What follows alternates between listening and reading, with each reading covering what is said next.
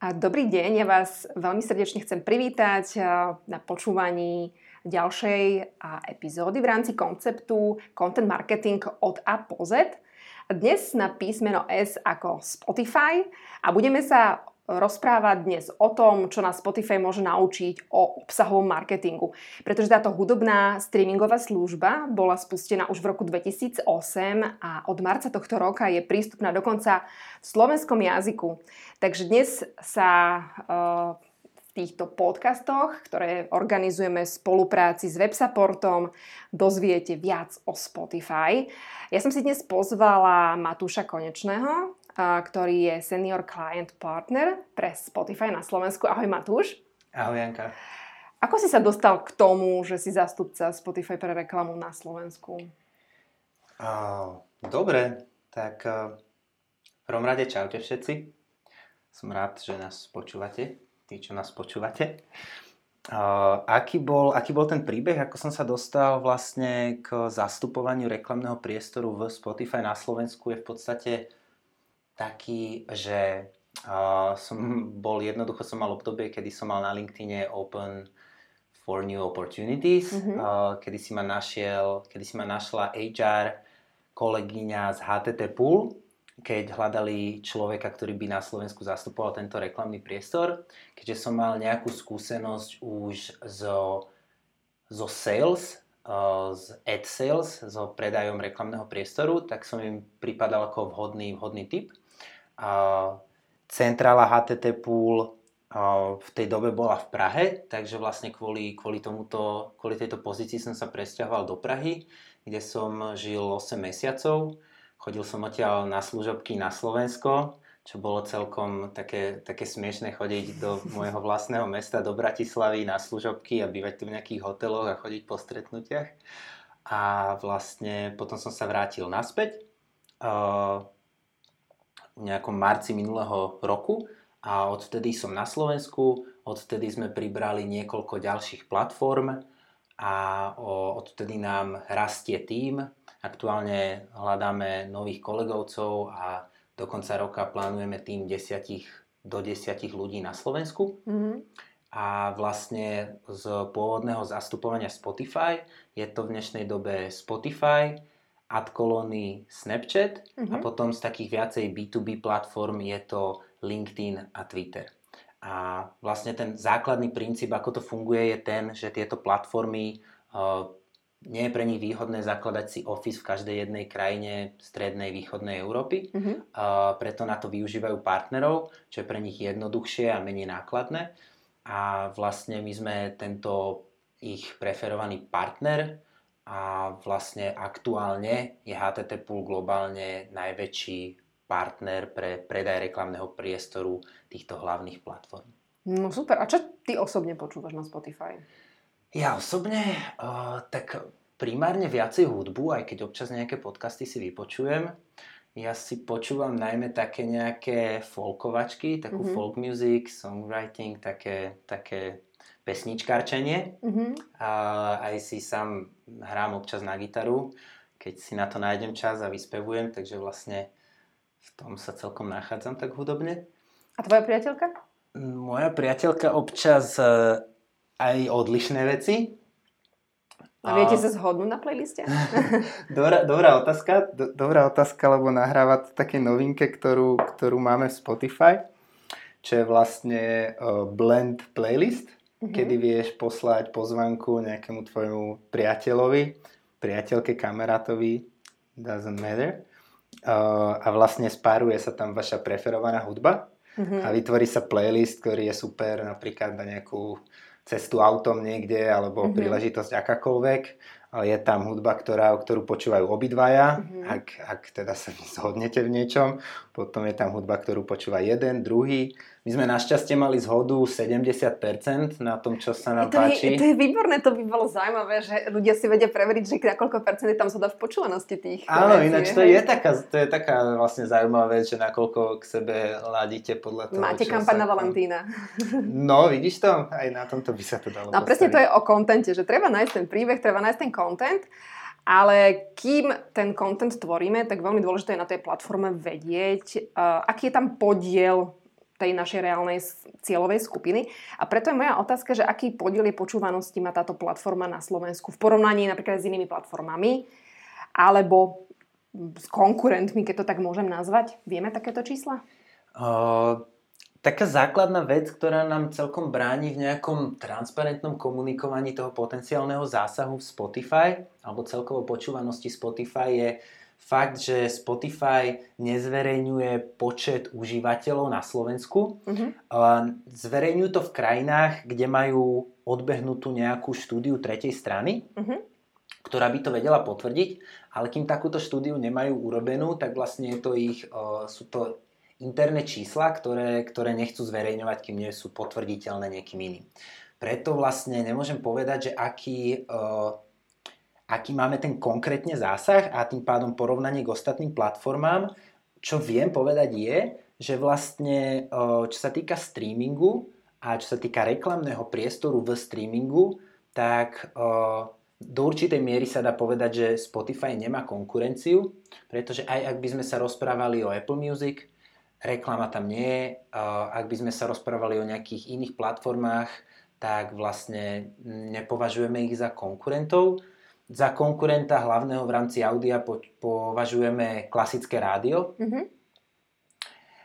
a potom akékoľvek iné digitálne platformy, ktoré berú marketingové budžety, aj keď teda nemusíme sa baviť o čisto audiu. Jasné. Aký obsah žáner je na Spotify žiadaný? Obsah žáner. No ak by sme sa rozprávali o hudbe, tak vlastne na Slovensku, aj v Čechách, aj celkovo v našom regióne najdominantnejšiu rolu zohráva hip-hop, či lokálny. Lokálny má veľmi veľké zastúpenie, potom zahraničný hip-hop a potom pop. Dá sa povedať, že hip-hop a pop zoberie v Spotify viac ako 2/3 počúvanosti, ak by sme to rozdelili na nejaké žánre. Preto sa to pýtam, pretože tam už si vieme krásne ukladať a tí, čo nás počúvajú, si vedia uložiť v hlave, že kto je moja potenciálna cieľová skupina, že už si vedia tie persony tak krásne naskladať, preto sa na to pýtam. A čo je najpočúvanejšie na Slovensku? Vieme vôbec? Že konkrétne? Dobrá otázka. Vieme to zistiť, lebo je stránka, tuším, top 250 na Spotify, kde si vieme pozrieť, že za posledný mesiac, aká bola, alebo za posledné obdobia, myslím, že aj na týždňovej báze sa to dá pozrieť, aká bola počúvanosť ktorých skladieb a vyslovene nám to hodí zoznam top 250 najpočúvanejších skladieb. Myslíš, že je to rovnaké ako to, čo sa počúva v rádiách, alebo je to odlišné v tých mainstreamových? Dobrá otázka, záleží asi o akom rádiu sa bavíme. Spotify užívateľe majú nejakú takú spoločnú charakteristiku, čo ich charakterizuje. Môžeme sa baviť napríklad o tom, že sú to vo výraznej miere moderní mestskí ľudia.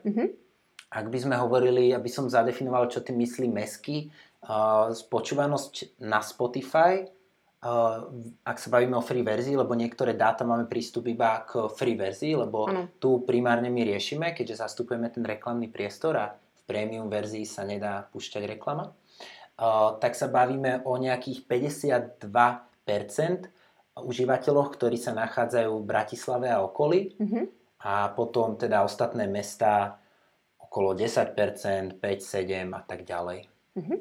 A aký je, keď hovoríš o tých platených užívateľov, neplatených užívateľov, aký je ich podiel? Celosvetovo je to nejakých 60-40 v prospech free verzie.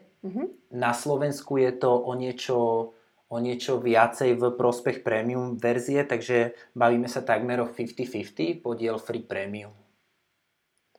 A vieme aj to, aký je podiel počúvanosti hudobného obsahu versus hovoreného slova, čiže podcastov? Vieme. Hej, taká priemerná počúvanosť na jedného užívateľa v Spotify vo free verzii je okolo 2,5 hodiny denne. Samozrejme, niekto to môže počúvať pol hodinu, ale niekto počúva Spotify 4 hodiny a tam niekde sa to stretá. Taký priemer. A ak sa bavíme o podcast listeners, to znamená, že to je kategória užívateľov, ktorí počúvajú podcasty na bežnej báze, tak nie je to údaj zo Slovenska, je to údaj celosvetový. A vieme, že títo užívateľia trávia v Spotify okolo 5 hodín v priemere. Takže toto sú zaujímavé teoreticky čísla. Sa dá povedať dvojnásobok. My sme sa bavili na tému podcastov a nájdete si tento podcast na tému podcastov z februára minulého roka. Tam som mala vtedy hostku Blášku Sedrovičovú z PS Digital. A tam sme presne sa bavili, ale všeobecne o podcastoch ako takých z obsahového hľadiska. Tam sme už vtedy spomínali platformu Spotify, preto som si ťa teraz prizvala, lebo stále mi to vrtalo v hlave, že a stále silnie táto platforma a počet jej užívateľov na Slovensku. Tak kto by mal záujem viac sa dozvedieť o podcastoch ako takých, tak si to určite nájdete. A keď hovorím, že silne, ako sa to vyvíja na Slovensku, ako to rastie? Ste spokojní s tým, ako to rastie, tá počúvanosť? Hej, spokojný som, lebo ten vývoj, a je to ináč dobrá otázka, lebo nemôžem povedať, že síce koľko ich je, ale môžem povedať ten vývoj, ktorý je veľmi pozitívny.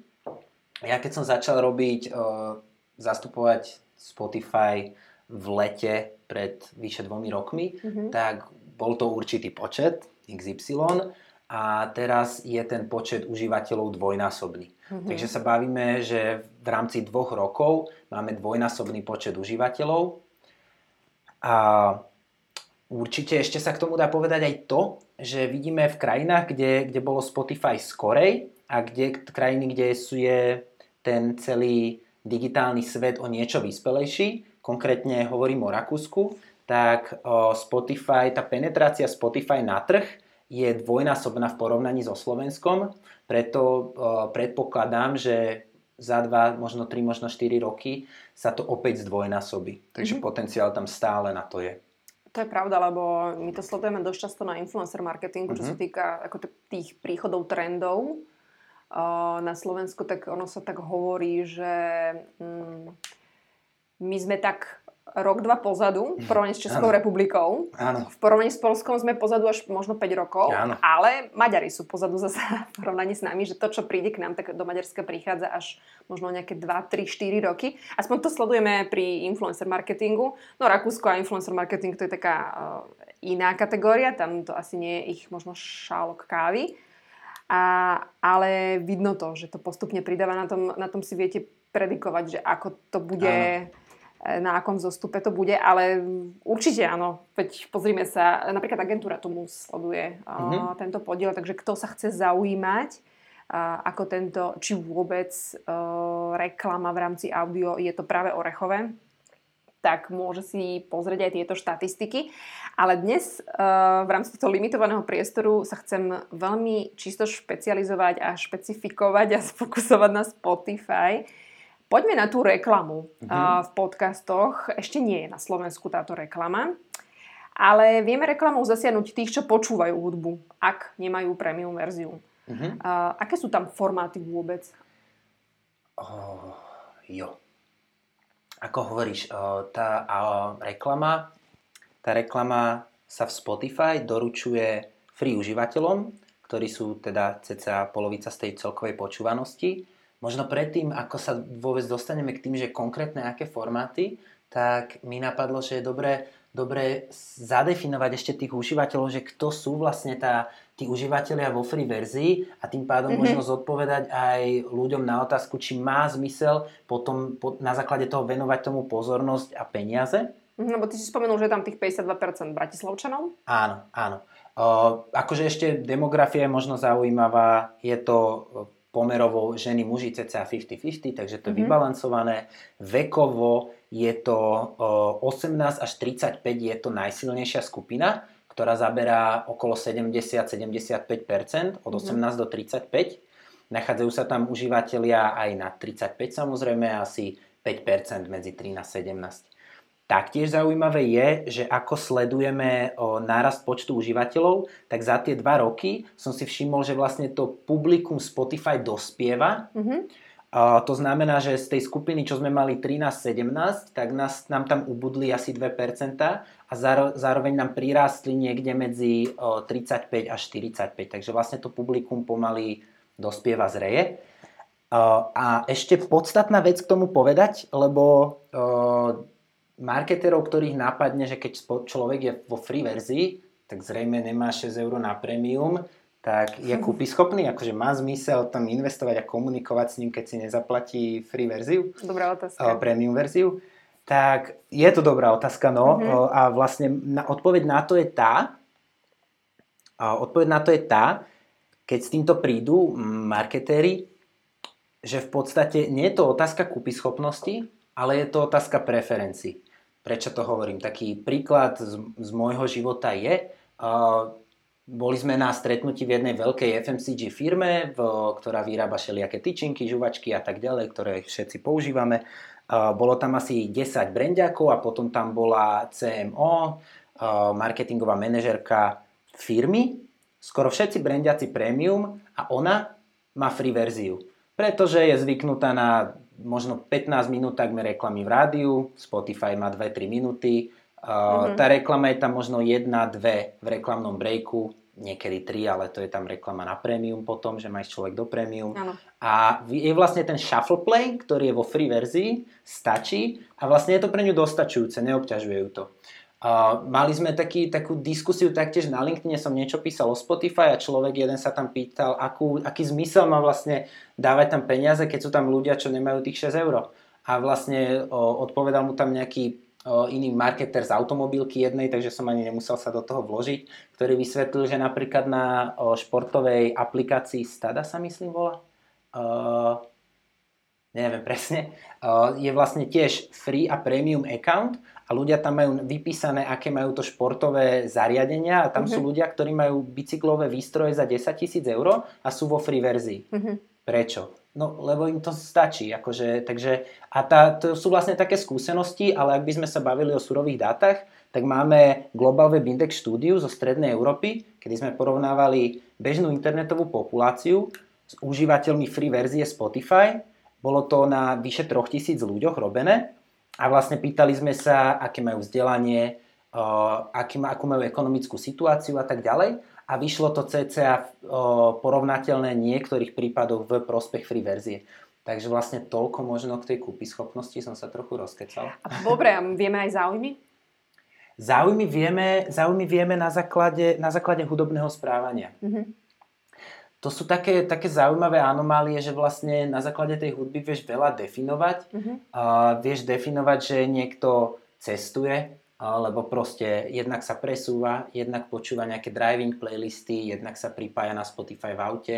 Vieme zadefinovať rodičov, lebo keď niekto počúva povedzme hudbu dospelého človeka a občas pustí nejakého Míra Jaroša, tak je to zrejme rodič.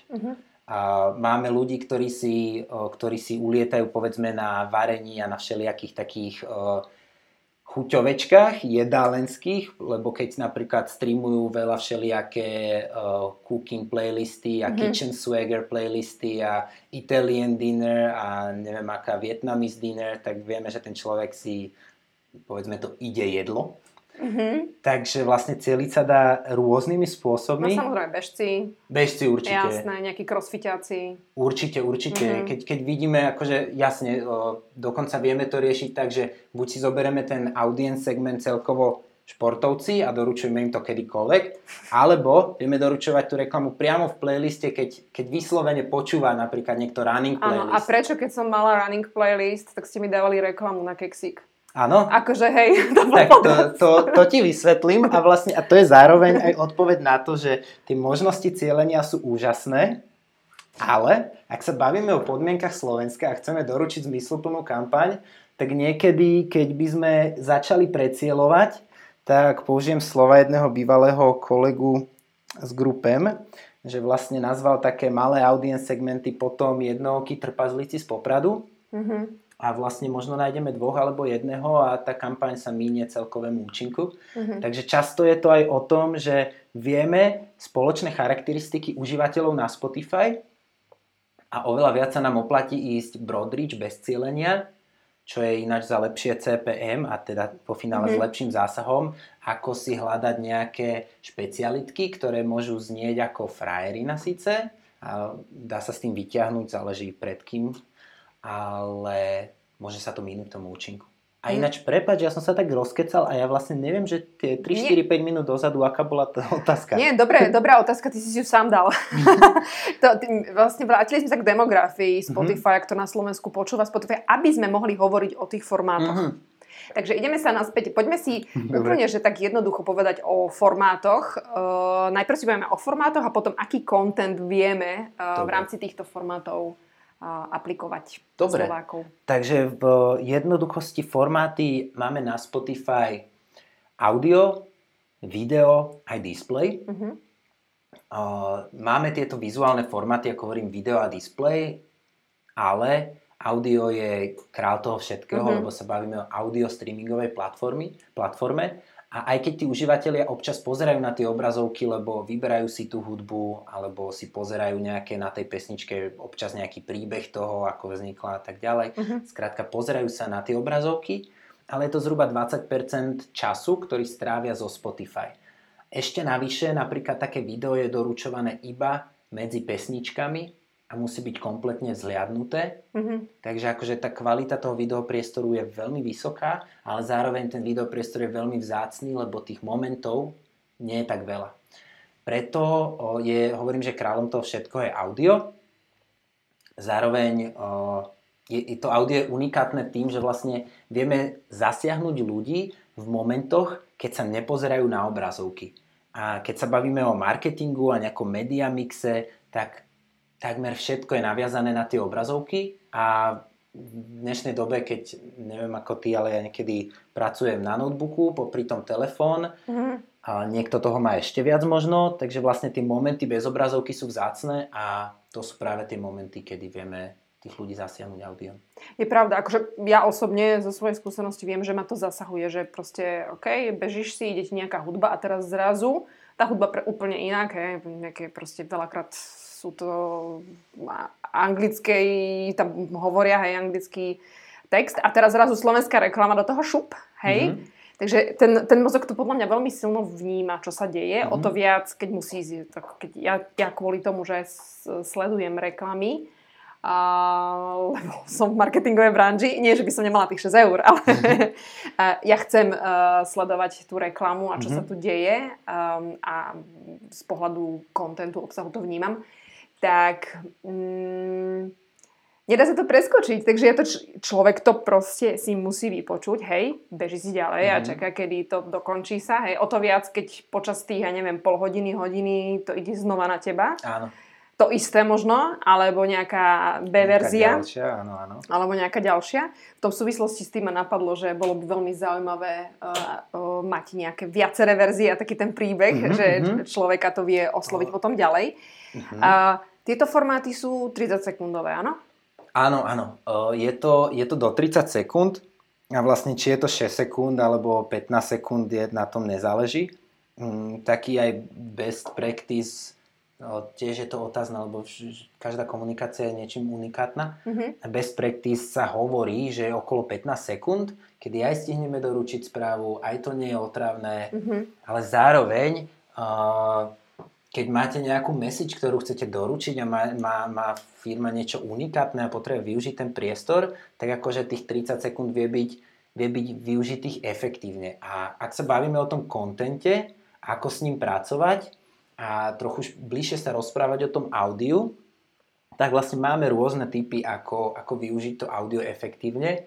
Určite sa dá povedať, že je dobré, keď teraz máte tú informáciu napríklad, že najväčšia počúvanosť je hip-hopu a popu, to znamená, že keď tí užívateľia tam počúvajú takúto hudbu, tak dáva zmysel začať tú reklamu buď s nejakým hip-hopovým podmazom, alebo s nejakým takým beatom, povedzme, ktorý je priateľný pre pop aj hip-hop a takisto aj tú reklamu nechať odniesť. Nech je to čo najnatívnejšie v rámci toho prostredia, nech to nie je, že dopočúva nejakú pesničku a dostane tam sek a nejakú úplnú šupu, ktorá ho vyhodí z miery. Samozrejme, môže aj to byť stratégia. Vo finále všetci neznášajú alzáčika, ale všetci tam nakupujú. Takže záleží, aká je stratégia firmy.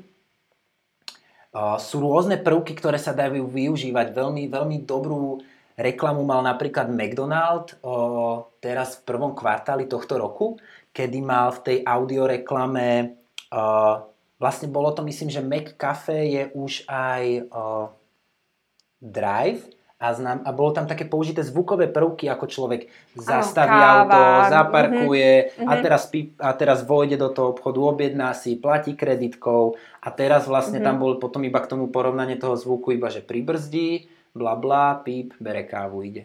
No, ako mne sa zdá, že teraz neviem, či to bolo tam dokonca nejaké, možno neviem, nejaký zvuk auta, niečo a ja som sa mykla, lebo som... Aha, že čo za zrazu, teba niekto trúbi. Že niečo sa deje, nejaké auto pri mne, čo to je a sluchadla na ušiach a som niekde, čiže...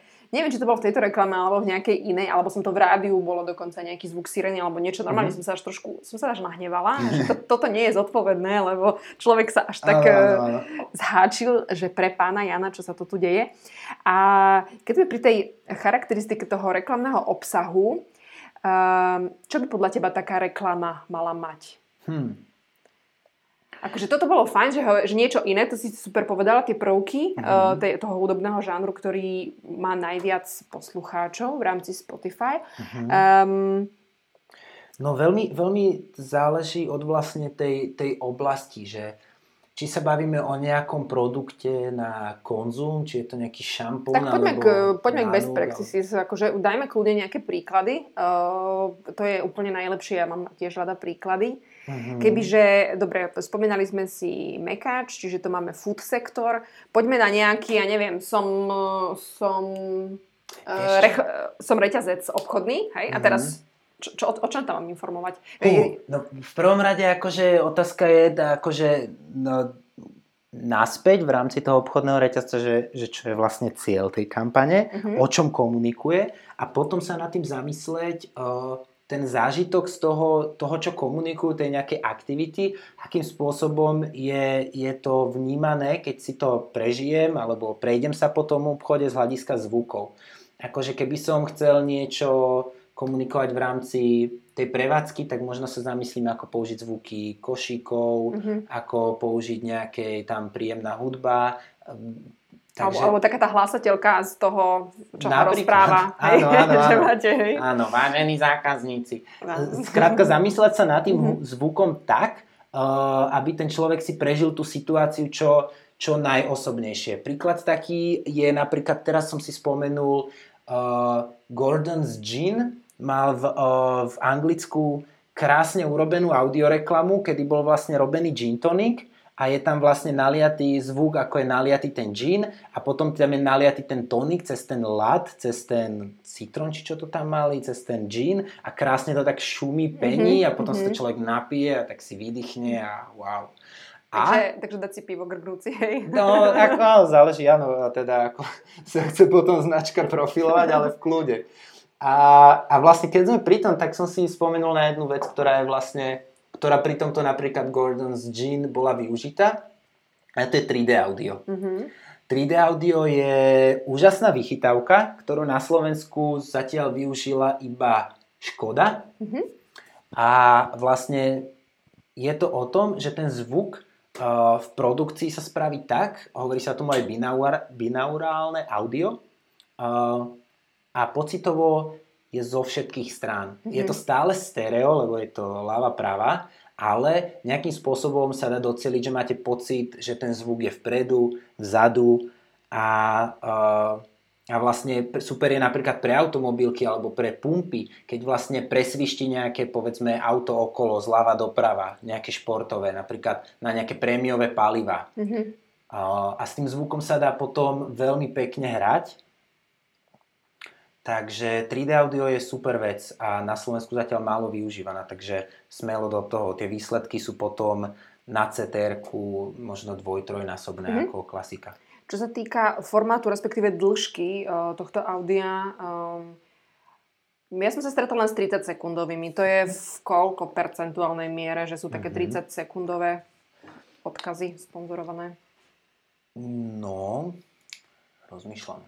Či niekto ide do takých nejakých kratších reklám, alebo skôr sú to tie 30 sekundovky? V poslednej dobe už by na toto vedel lepšie odpovedať kolega campaign manager, ktorý to nasadzuje. To väčšinou dohodnem a potom už niekedy aj strácam prehľad pri tých všetkých platformách okrem Spotify. Ale všimol som si, že ten trend je že sa to skracovalo z 30 na nejakých 15 sekúnd a dokonca niektoré firmy tak nad tým rozmýšľajú. Myslím, že to malo O2 napríklad, že povedali tú hlavnú message v nejakých 10 sekundách, 12 a potom ešte stihli povedať, že teraz už ťa nebudeme rušiť a uži si počúvanie.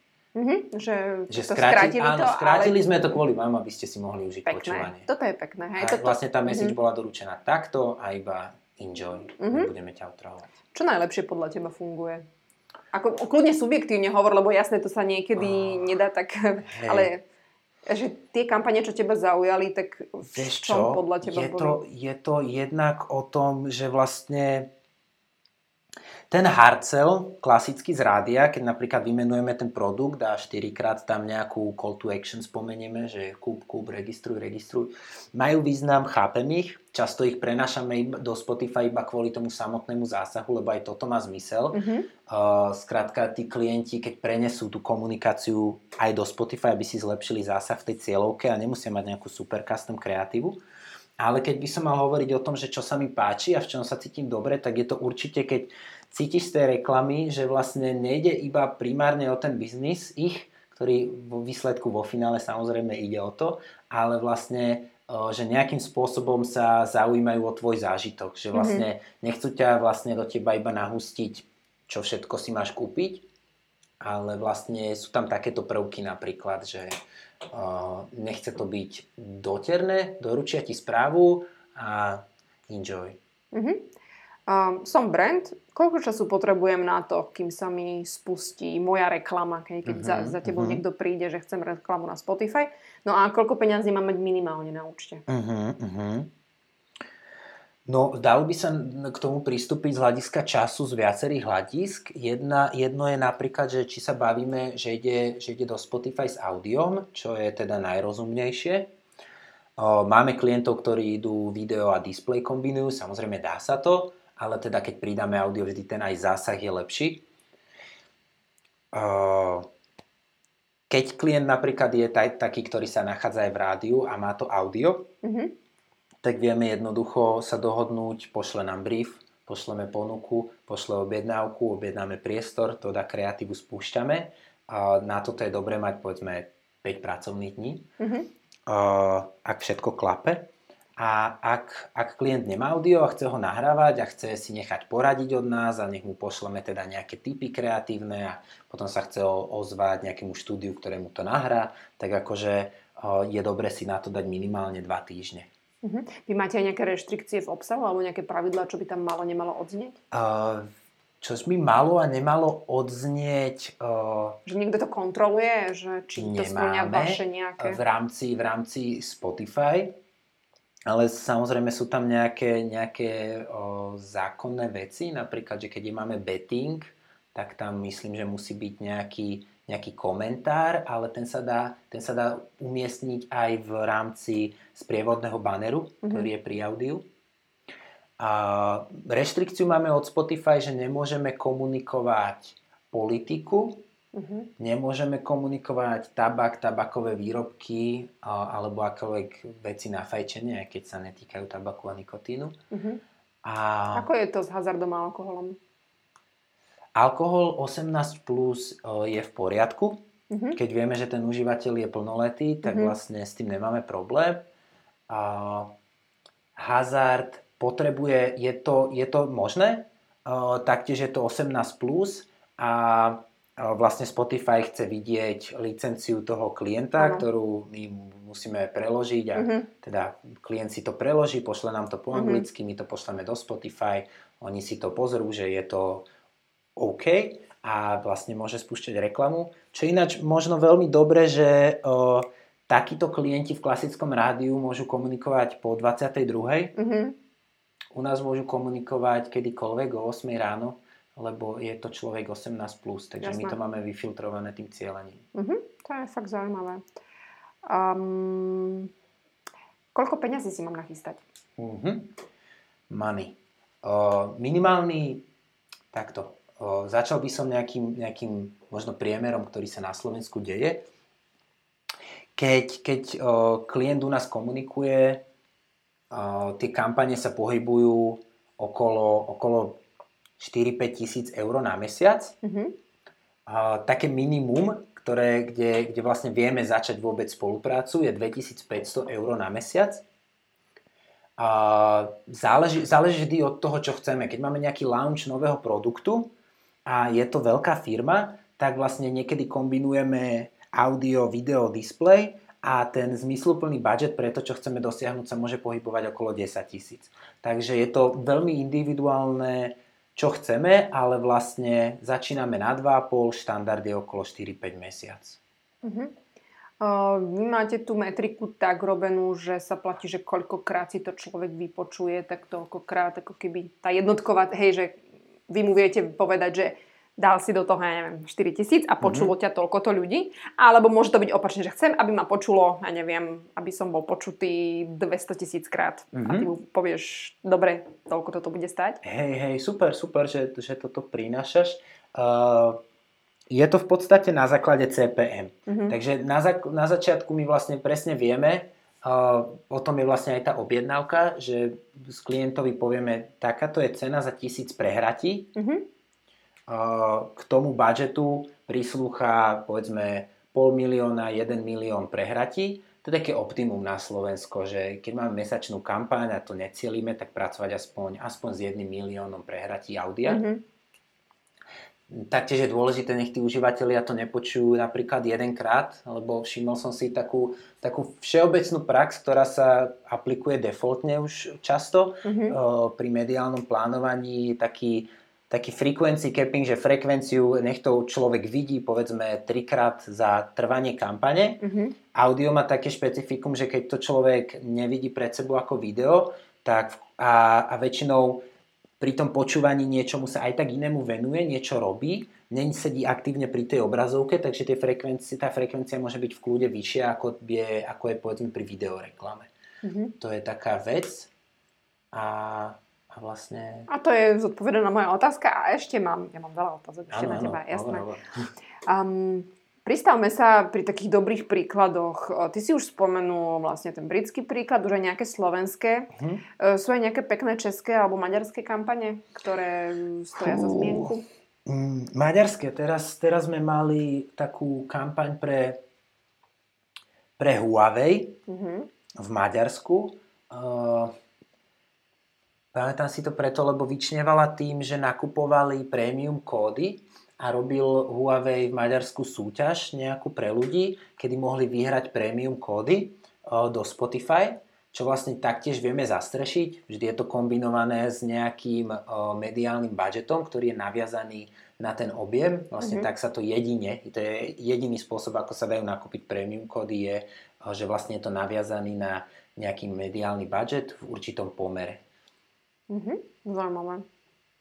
Takže to bolo v Maďarsku. A čo sa týka Čiech, tam majú toho kolegovci teraz veľa.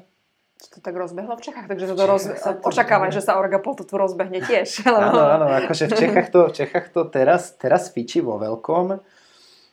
Rozmýšľam, že či také niečo špecifické. Z akého segmentu? Alebo ešte aký segment, lebo už sme povedali automoto segment, že nejaký taký... V Čechách celkom sa rozbehol aj alkohol.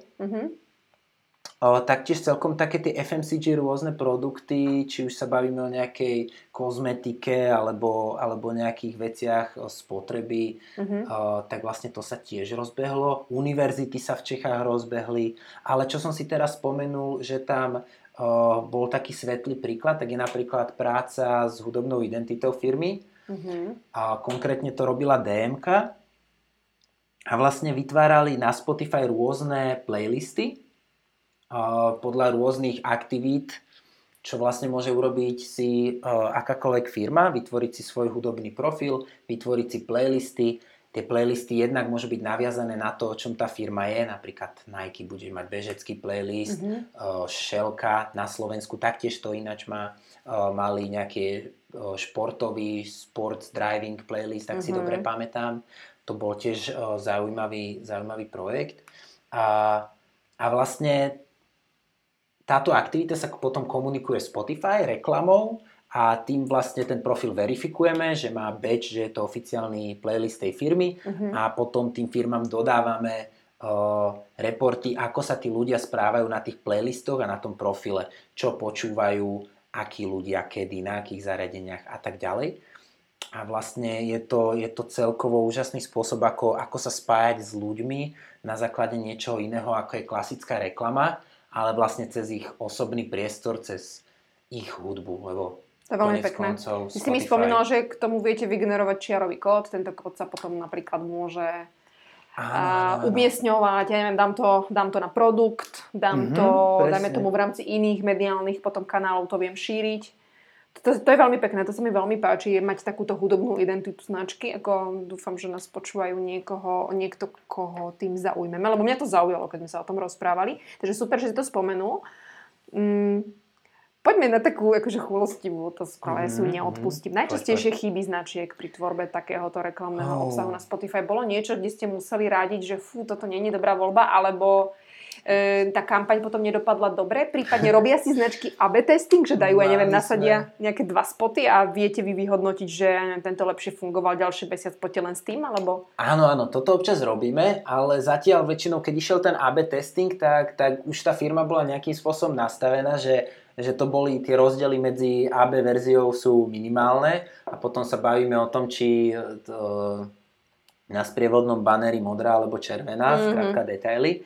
Ale čo je také, že vyvstáva, čo vlastne nám sa klient ozval a vyžiadal, nech stopneme tú kampaň, tak bolo na jeden burger nemenovanej značky a vlastne, kde bol zvuk, ako človek je ten burger a veľa ľuďom to prišlo nechutné a písali vlastne tej značke, že to je fakt hnus a teda sa rozhodli to stopnúť. Ale akože bolo to nápadité, bolo to možno aj vtipné, ale keď človek počuje v ušiach svojich, ako nejaký človek iný žvácha, tak ako viem to pochopiť. OK. Bavili sme sa teda o reklame v rámci toho, keď ja počúvam nejaké audio, ale samozrejme na Spotify je aj množstvo podcastov, aktuálne tam nie je možná reklama. V zahraničí si mi spomenalo, že je možná reklama. Ale rada by som sa pristavila určite pri natívnej reklame a tým pádom pri reklame podcastov. Aký máš na to názor? Vedia to Slováci robiť, keď si počúval nejaké podcasty a product placement? Tak v podstate niekedy by som na tým ani nehľadal raketovú vedu alebo teda nejakú komplikované spôsoby, že ako to robiť, ale hlavne to robiť. A vlastne na Slovensku to funguje, že keď sa dohodnete s publisherom, tak vám tam vloží odkaz, že tento podcast sponzoruje ten a ten partner, výrobca toho a toho, užite si. Dobre, dajme aj my jeden. Dobre, tak my máme pre naše poslucháčky a poslucháčov jednu super príležitosť spustiť svoj vlastný web. No a keď použijú promokód podcast, tak si môžu na stránke www.websupport.sk objednať hosting na 1 rok a získať k tomu 3 mesiace gratis. No a táto príležitosť a môžete ju využiť do konca roka 2021. Toto bol príklad toho, ako môžete použiť product placement v podcaste. Ale toto nie je len príklad, ale to je naozaj. Takže naozaj choďte na websupport.sk, pretože on je partnerom tohto podcastu. A môžete využiť tento promokód podcast. Ja by som vám určite ešte dala, ako som spomínala, ešte raz vám dám do pozornosti, ak ste to dopočúvali až sem, napríklad aj ďalšiu vec, ak sa chcete venovať podcastom, a to je e-book, ktorý sme zostavili ešte pred rokom a venuje sa podcastom. Aj ty si spomínala, že chceš začať a nevieš ako čo. A my tam máme dokonca výpovede už tých ľudí, ktorí podcasty robia, že aký equipment používajú a také tie naozaj pod kožu otázky, ktoré sa ich spýtaš možno niekde na pivku, na káve a povedia ti ich a my ich v tomto e-booku máme. Takže a nájdete tento e-book na www.contentagency.sk. A vlastne som zabudla povedať, že moje meno je Jana Malaga. Takže áno, ja som si pozvala Matúša a Jana Malaga, ktorá pôsobí v contentagency.sk a tam vlastne, keby ste mali akékoľvek otázky a možno aj námet akú tému chcete počuť v ďalšom podcaste, tak môžete mi napísať, lebo my tých podcastov máme veľmi, veľmi veľa a všetky sú dostupné a nemusíte sa ich niekde googlovať, ale môžete ísť na www.content.agency.sk lomitko content marketing od A po Z a tam sú úplne všetky vypísané so všetkými hostiami na rôzne témy, čiže my sme sa venovali v minulosti Instagramu, Facebooku, LinkedIn ako takému a k tomu sa určite ešte vrátime, lebo ten naozaj má svoj život veľmi pekný a páči sa mi, ako dospieva na Slovensku LinkedIn a kam smeruje a kam sa preorientováva postupne a aký je tam potenciál pri tvorbe obsahu. No ja verím, že vás dnešný podcast zaujal a možno ste viac pričuchli Spotify a tomu, ako sa dá narábať s obsahom práve v rámci tejto služby. Na záver, možno nejaké posolstvo alebo nejaký odkaz? No možno pre firmy, ktoré vlastne ešte neboli v Spotify a vlastne ich cieľová skupina má medzi povedzme 18 a 35 rokov, tak ak sa nachádzajú v rádiu, tak je to takmer must ísť do Spotify, lebo rádié majú silný zásah, ale už existujú ľudia, ktorí povedzme nepočúvajú klasické rádio, ale streamujú, takže pre tých je to podľa mňa must. Lepšie skorej ako neskôr. A keď akýkoľvek iná firma je pre nich dôležitá táto cieľovka, tak vlastne je to prostredie vysokej kvality osobného vzťahu s tými ľuďmi, takže vlastne máte príležitosť sa s nimi spojiť v prostredí, ktoré majú radi. A to by bolo asi všetko z mojej strany. Ďakujem za pozvanie, Janka. Ďakujeme, Matúš, za zaujímavé informácie. Ja som si tu aj podrobila poznámky, pretože my z toho určite spravíme nejaký blog na Content Agency a zhrnieme to aj pre tých, ktorí nielen počúvajú, ale radi čítajú. Super. Ďakujem pekne, že si prišiel, že si venoval čas a ešte pekný deň. Ďakujem, majte sa.